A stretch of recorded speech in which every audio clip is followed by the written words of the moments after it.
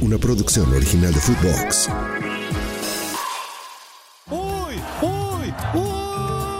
Bienvenidos al podcast de Raúl Orbañanos, con las mejores anécdotas, con charlas, con pláticas y con una versión de mí que no conoces. ¿Cómo están? Qué gusto saludarlos, bienvenidos. Este es el podcast de Raúl Orbañanos y bueno, tenemos un invitado de lujo, buen amigo, buen compañero, gran futbolista, Beto Garcia Aspe. ¿Cómo estás, Beto? Hola, ¿qué tal, Raúl? Bien, muy bien, muchas gracias, un fuerte abrazo. Oye, Beto, para platicar contigo de todo lo que está pasando en el fútbol mexicano y de todo lo que tú viviste, arrancando con esto, lo de Jimmy Lozano, ¿no? Que es el director técnico de la selección. Tú que tuviste la oportunidad de jugar mucho tiempo con la selección mexicana, ¿te gusta a ti que el Jimmy sea el técnico de la selección?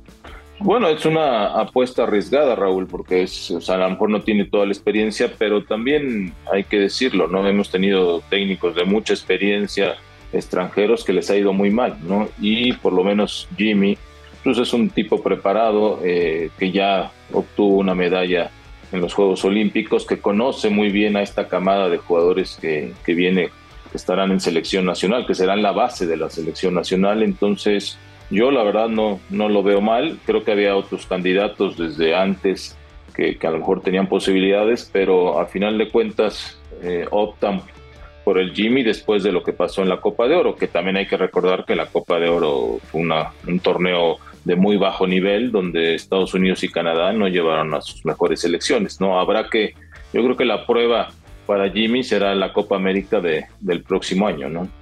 A ver, Beto, técnicos que tú tuviste en la selección, tuviste a Miguel Mejía Barón, tuviste a Manolo Lapuente, ¿no tuviste ningún técnico extranjero?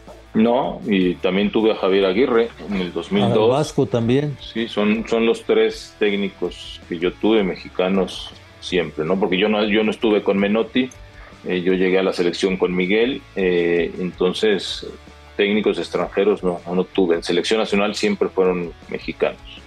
¿Es importante que el técnico sea mexicano?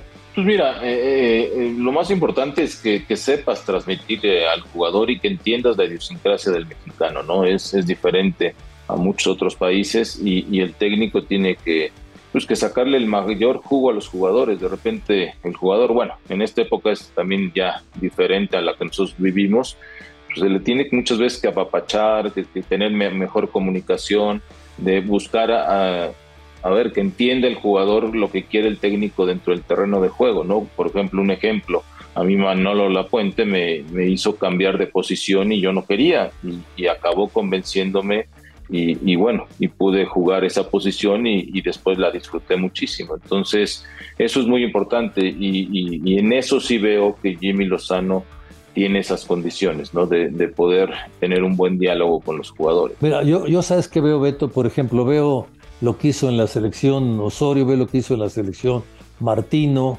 veo, bueno, algunos de los que llegaron a Copas del Mundo, pero veo que finalmente llegamos al mismo lugar que llegamos con Miguel, que llegamos con el Vasco, que llegamos con Manolo. O sea, a mí, yo pienso que es mucho mejor tener un técnico mexicano, tener un técnico de fuera, mucho por lo que tú dices, ¿no? Conocer las raíces del futbolista mexicano. Es muy difícil que alguien... Martino nunca le entendió a las raíces del fútbol mexicano. Sí, totalmente de acuerdo. En ese aspecto estoy totalmente de acuerdo contigo. Y obviamente el Jimmy aparte jugó en selección nacional, a lo mejor no jugó mundiales, pero estuvo en selección, sabe perfectamente de lo que se trata y bueno, la experiencia la irá tomando, ¿no? Hay que recordar también lo de Argentina, ¿no? Argentina puso un técnico que todo el mundo decía que no debía ser, que no era el indicado y acabó siendo campeón del mundo por fin Argentina con este técnico. Entonces, ojalá que Jimmy pueda tener un buen proceso y que lo dejen trabajar. Acá la problemática es que como no tiene eliminatorias, como no tiene muchos, o sea, no va a haber muchos torneos donde pueda participar, ¿no? Esa es una realidad. Tendrán que ver cómo hacen un buen plan de trabajo para que México, o sea, que la selección pueda estar trabajando por lo menos entre semana y después tener buenos partidos. No va a ser fácil el camino y por más que el Mundial también sea en México, la va a tener complicada en ese aspecto, yo creo. O sea, lo tienen que arropar correctamente porque No es lo mismo, Beto, jugar partidos amistosos que jugar partidos de donde se jueguen puntos, ¿no? Es donde se jueguen eliminatorias, es muy diferente, ¿no? No, totalmente. Por eso te decía que el torneo que va a ser importante es la Copa América del próximo año. ¿Recuerdas la última Copa América que hubo en Estados Unidos, que Chile nos goleó? Entonces, ese va a ser un torneo importante, ¿no? Que es lo que México tendría que estar haciendo ya cada Copa América, poder estar asistiendo, que para mí ese fue un parteaguas muy importante para el fútbol mexicano, el poder empezar a competir pues en torneos muy importantes como es una Copa América, como es la Copa Libertadores, contra equipos, viajar, jugar de visitante. Eso para mí ayuda muchísimo, y hoy eso todo se ha perdido, ¿no? Ahora ya hasta la Leagues Cup vemos que a los equipos mexicanos les ha costado mucho trabajo y han quedado fuera, ¿no? Oye, ¿de qué edad debutaste tú, Beto? Yo a los 17 años, Fíjate, 1984. 17 años. Caramba, maravilloso, ¿no? Debutar a esa edad. Si México tuviera esa apuesta con más jugadores jóvenes, ¿tú piensas que seríamos diferentes? Yo creo que sí. O sea, si hubiera jugadores que empiezan a debutar a esa edad y que se trabaje mejor en fuerzas básicas. La realidad, a ver, yo creo que hay muchos puntos en el fútbol mexicano que han hecho que se estanque, porque tú decías, a ver, nos hemos quedado siempre en el mismo lugar, pero nos hemos quedado de diferentes maneras, ¿no? Ha habido partidos donde perdiste a lo mejor en penales y pudiste haber ganado. O sea, entiendo esa situación, pero creo que cada vez ha sido a la baja, ¿no? Y te has estancado. ¿Por qué? Y yo creo que son muchos puntos que se han dado en el fútbol mexicano, lo del ascenso, descenso, la cantidad de extranjeros, que califiquen tantos equipos a una liguilla. O sea, el jugador, de esto se vuelve, el mismo torneo se vuelve mediocre, ¿no? Entonces, espero que con esta llegada de Juan Carlos Rodríguez, de veras se pueda ver un cambio diferente y se empiece a reducir los extranjeros, regrese el ascenso y descenso, que eso es también importantísimo para darle fuerza a la liga que está abajo, que si tú recuerdas, la liga antes que estaba abajo de la primera, había jugadores que daban el salto y que funcionaban en primera división, ¿no? Y tenían ciertos 2 o 3 extranjeros buenos casi todos los equipos, y hoy eso no aparece, ¿no? Ahorita fíjate, si siempre no hubiera habido ascenso y descenso, no estaría el León, no estaría Tijuana, no estaría el Atlético de San Luis, no estaría el Necaxa, no estarían los Tigres, o sea, una cantidad de equipos que vienen del ascenso. O sea, una liga que pretende ser seria y competitiva tiene que tener ascenso y descenso, y tiene que tener esa competencia, y también lo de los extranjeros, tienes toda la razón del mundo, son demasiados, ¿no? Sí, o sea, a ver, son tantos extranjeros que dime qué equipo juega con todos los extranjeros. Es una realidad que jugarán 3, 4. Cuando eran 5 extranjeros y podían jugar nada más 4, entonces los equipos se preocupaban por traer muy buenos extranjeros, ¿no? Ahora de repente hay equipos que tienen 13, 14 extranjeros. O sea, se me hace una barbaridad. Y son extranjeros de baja calidad. Esa es una realidad, y por eso yo creo que esto se ha estancado, y además le tapan el espacio a los jugadores jóvenes para que puedan subir. Yo entiendo que también te dicen mucho, no es que el jugador joven tiene que demostrar que es mejor. Sí, eso lo entiendo, pero también tiene que tener un proceso y un trabajo con mejores técnicos, y que se le invierta las fuerzas básicas como debe ser, que sí hay algunos equipos que lo hacen, pero muchos no. Ese punto que tocaste es muy bueno y es muy cierto. O sea, si uno observa, ningún equipo utiliza a sus extranjeros juntos, todos. O sea, siempre hay extranjeros en la banca, y siempre vemos jugadores que tú dices, caray, o sea, ¿de dónde llegó, no? Este hombre, porque cuando vienen buenos, qué maravilla que vienen, pero hay muchos que tienen un nivel muy bajo, y esto, bueno, pues afecta el desarrollo del futbolista mexicano, ¿no? O sea, a ver, ¿por qué no rinde más el mexicano? Pues prepáralo para que rinda más, ¿no? Exactamente, eso es lo que yo creo. A ver, ¿por qué Pachuca sí saca jugadores y después los vende a Europa?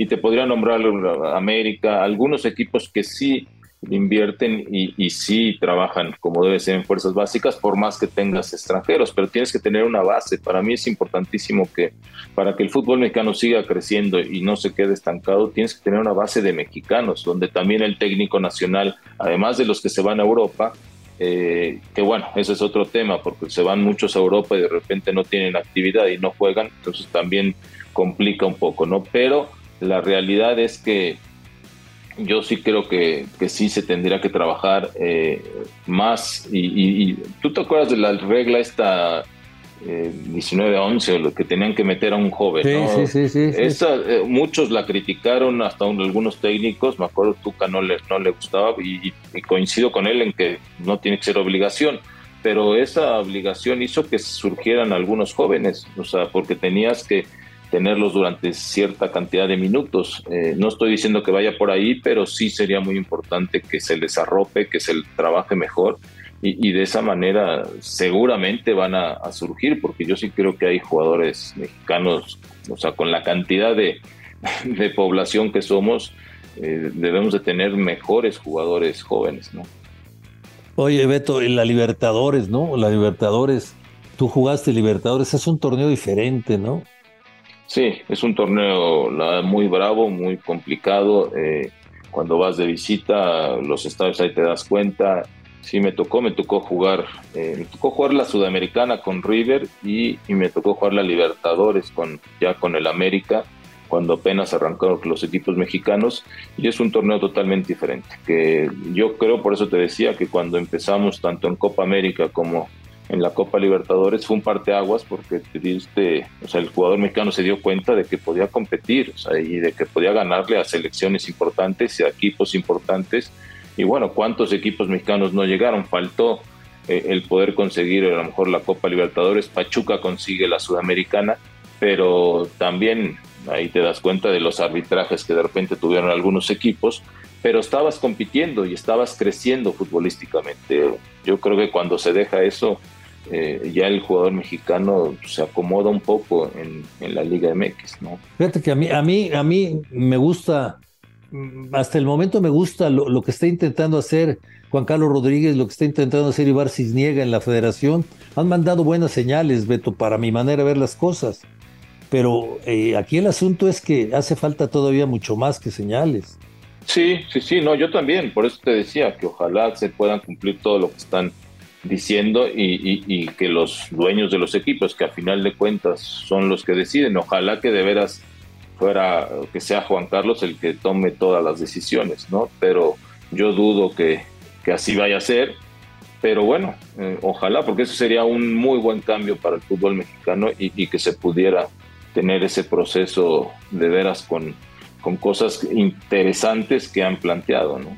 ¿Ha cambiado el fútbol, Beto, de cuando tú jugabas ahora? Sí, sí, sí, sí ha cambiado, es mucho más físico, la verdad que si no eres un verdadero atleta no puedes jugar ya en primera división, pero también ha bajado de repente de calidad, ya no hay tantos jugadores de calidad, sino lo compensan con el aspecto físico, ¿no? Y por eso de repente hay partidos donde ves que es un equipo mucho mejor que el otro y con el aspecto físico apretándolos, no dejándolos respirar, todo hace que se ponga muy parejo el partido. Entonces, sí creo que ha cambiado, pero es normal, todo evoluciona, ¿no? En el fútbol es mucho más rápido que antes, por lo mismo, entonces sí, o sea, pero a mí se me hace normal, ¿no? Creo que cada época tuvo su momento y su etapa donde se disfrutó, ¿no?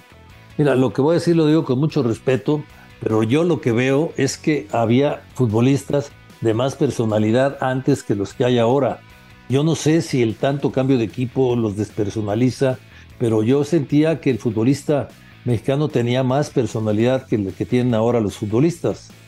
Bueno, eso no lo sé, también, pues bueno, son nuevas generaciones que vienen con otro chip, con otras cosas en la cabeza, donde de repente en nuestra época era esforzarte al 100% para llegar a la selección, era un esfuerzo dificilísimo. Hoy con uno o dos partidos que tengas buenos ya estás en selección, o sea, sí ha cambiado ciertas cosas que de repente facilitan y bueno, yo no sé también si de repente el ganar tan rápido cuando eres muy joven, ya unas cantidades de dinero, porque yo recuerdo, a ver, mi etapa en Pumas, yo tuve que luchar 7 años en Pumas hasta ser campeón para poder después en mis transferencias empezar a pelear un mejor sueldo, ¿no?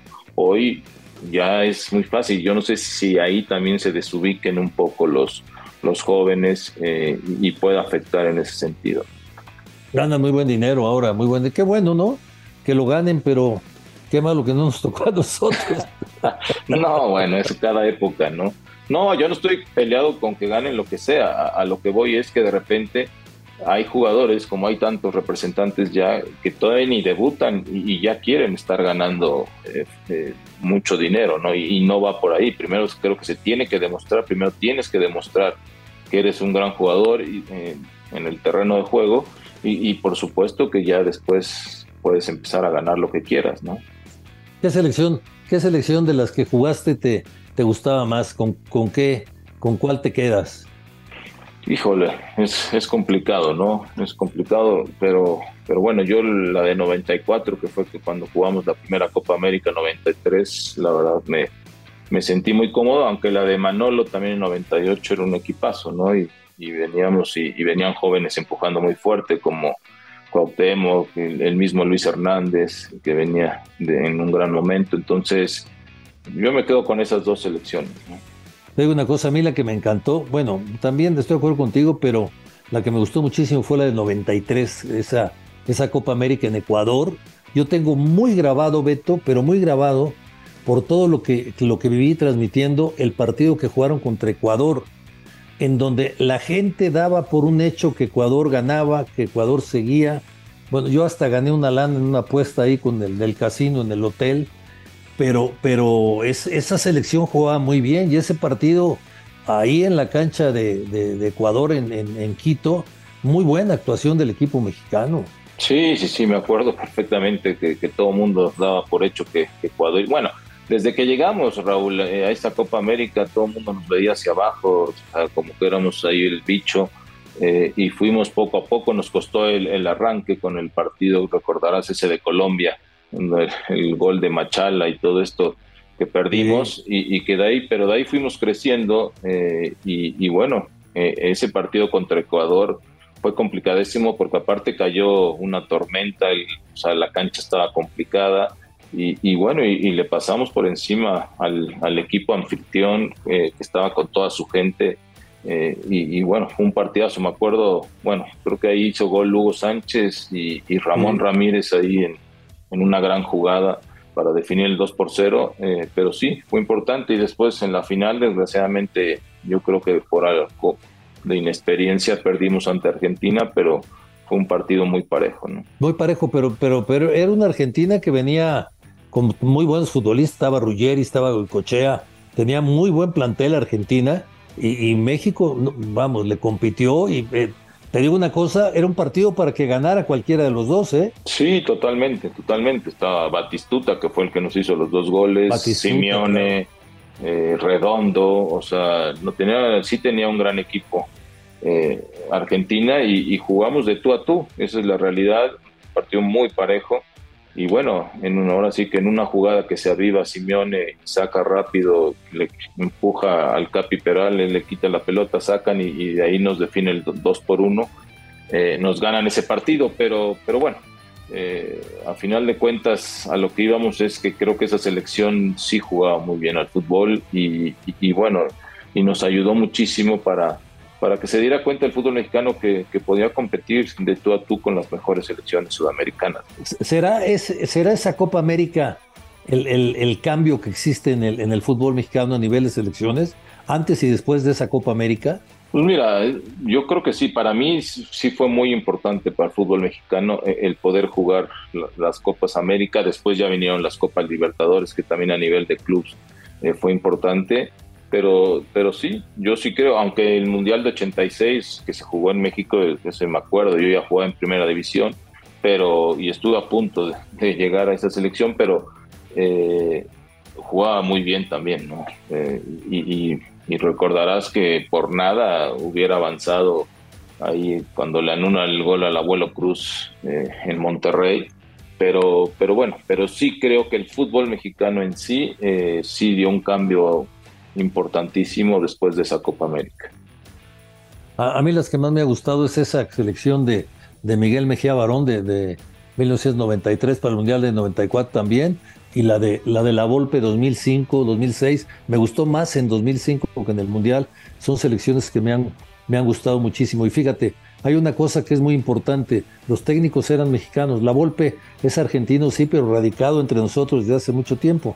O sea, yo siempre he insistido, el técnico mexicano es el que debe estar al frente de la selección por todo lo que conoce. Y los ejemplos son claros, o sea, con Lapuente, con Miguel, etcétera. Las cosas funcionan bien y el futbolista se siente más cómodo, Beto. Sí, sí, sí, totalmente. Yo también coincido, ¿no? Creo que siempre o sea, nos ha ido bien con técnicos mexicanos que tengan capacidad, obviamente, ¿no? A mí me tocaron 3 técnicos en mi etapa de selecciones. Bueno, me tocó también Bora Milutinovic. Pero también es otro ejemplo radicado mucho otro tiempo ejemplo que nosotros. se hizo en México, exactamente, ¿no? Entonces, era gente que conocía perfectamente al futbolista mexicano, conocía la idiosincrasia del mexicano y sabía tratar al jugador, ¿no? Y armaba su estilo de juego y ya no tenías que estar entrenando tanto, ¿no? Yo me acuerdo con Miguel o con Manolo, pues ya conocías y ya sabías a qué jugabas, ¿no? Entonces no era necesario, como le pasa a todas las selecciones importantes que nada más llegan, se juntan